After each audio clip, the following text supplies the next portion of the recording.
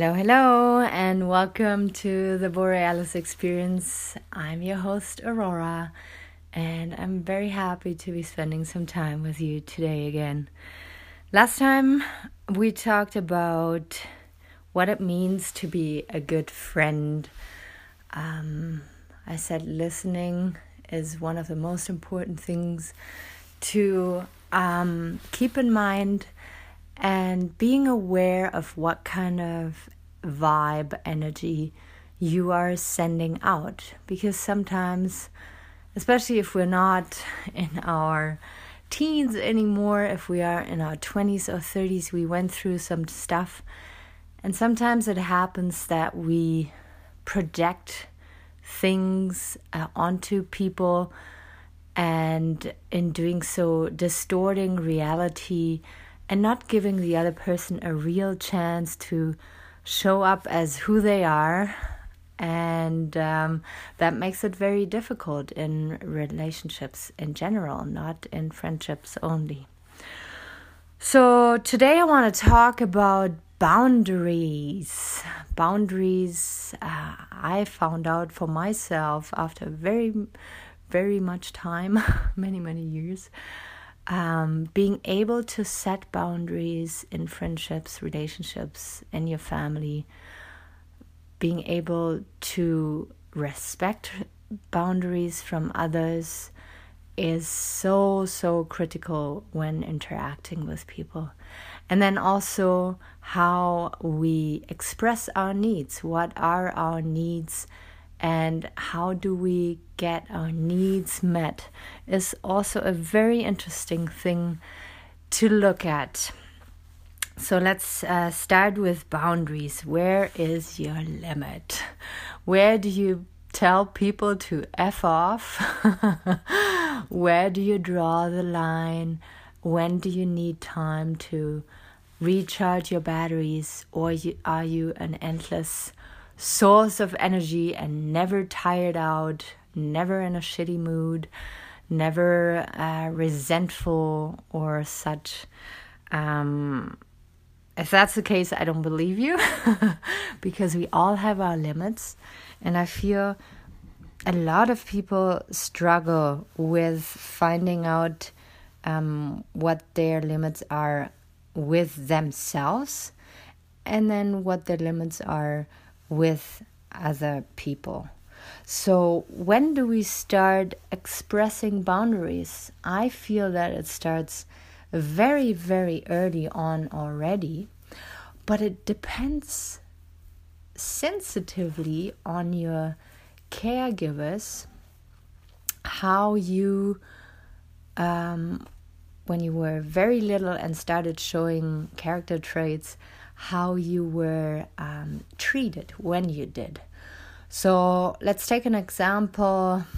You didn't want to go to bed at 6 o'clock. You wanted to stay up with the adults. And your caregiver tells you, no, this is not okay. You have to go to bed early tonight.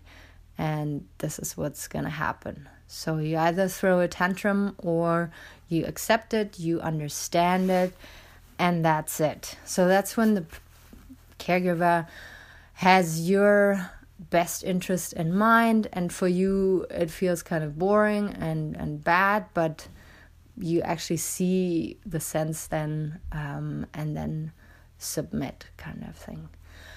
And then there is my favorite example, auntie comes over for a visit, and it is a habit in your family that you kiss each other on the cheeks to say hi, but you don't feel like it. You want to shake the hand or just say hi from a distance, and your caregiver kind of guilts you into giving that auntie that kiss.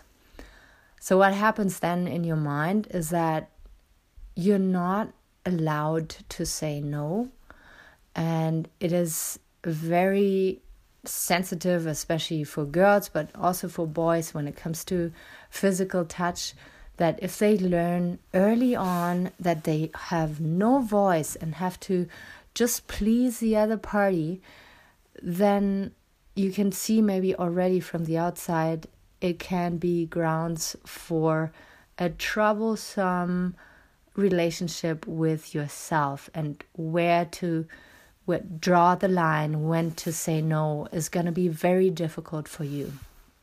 So those were just very simplified examples of where you can see, in one case, drawing the boundary, sending you to bed early is kind of annoying, but it is okay. You will maybe in the future have the habit to care about your good sleep.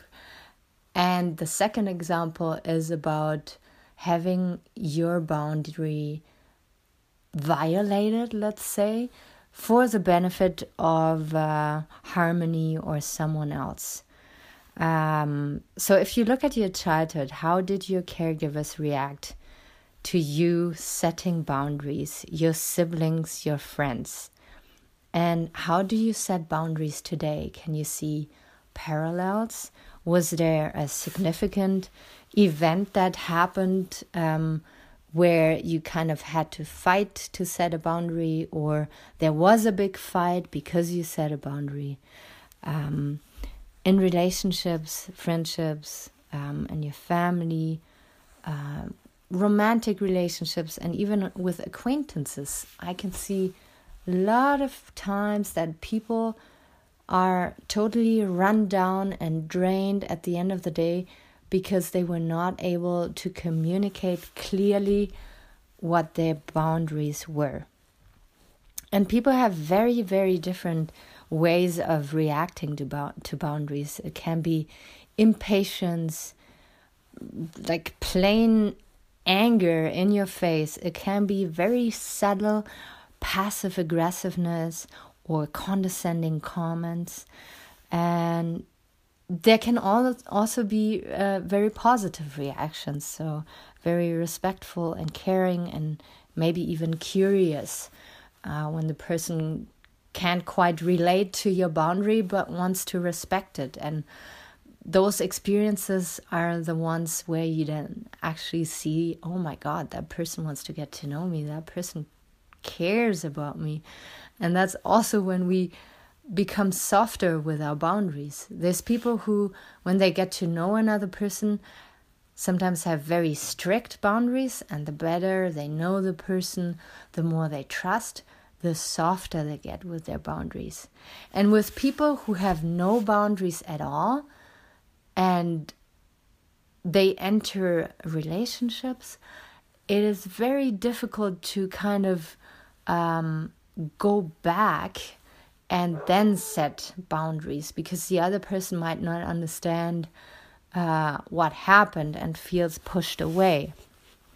And that can in turn trigger huge reactions of fear of abandonment and resentment. And then you are kind of convinced that setting boundaries is a bad idea anyways. So that last part was for people who have very soft boundaries from the get-go, and then all of a sudden a couple months in feel like, oh shit, actually I need more time for myself, or I don't want to hang out that much. I love that person, but I need different things. So you can maybe see again from the outside it's obvious, but when you're in it, it's very different.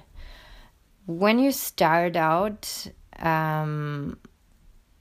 with setting your boundaries, so let's say there's a person in your family that always repeats him or herself, or they always bring up the same story about you in your childhood that makes you feel really small and shitty. And now next Christmas you decide to bang on the table and just tell them to fuck off. That, of course, is not going to work. And it's for me still the hardest to, when something comes up that I don't want in my life anymore, how do I express it? How do I communicate it in a way that the person can not lose their face and react in a way that is appropriate And in saying that, I must say you can never influence the reaction of a person. It is really up to them then. So let's take that family dinner. That relative does the thing that annoys you so much, and now you want to set a boundary. You can just keep it like very low key and say, maybe in person, one-on-one, this really doesn't make me feel good. I don't like when you do that. Or in front of other people, I would kind of not suggest to address it. So as you see, it's a difficult thing to get started, and you should start small. But once you get started and communicate your boundaries, people will behave differently around you and even respect you more, or totally vanish out of your life. That can happen too, because some people are not good receiving like boundaries and rules on how to treat you. You don't want to get rid of relationship. You want to alter them, change them, and that can sometimes let you sit in awkwardness. And I can just recommend, if you can communicate them in a kind way and the situation is still awkward, stick to your guns and trust that it's going to be received at some point. And if not, that person was not meant to be in your life. So how is it when you receive boundary setting from another person? Can you respect it, or do you feel rejected and bad? Have a look at it over the next couple of days. And when you see that there's emotions coming up, fear coming up, just think about my little episode here, and I think it might greatly help you. We will talk about this way more in the future. Thank you so much for listening to me today, and take really good care of yourself. This was the Borealis Experience.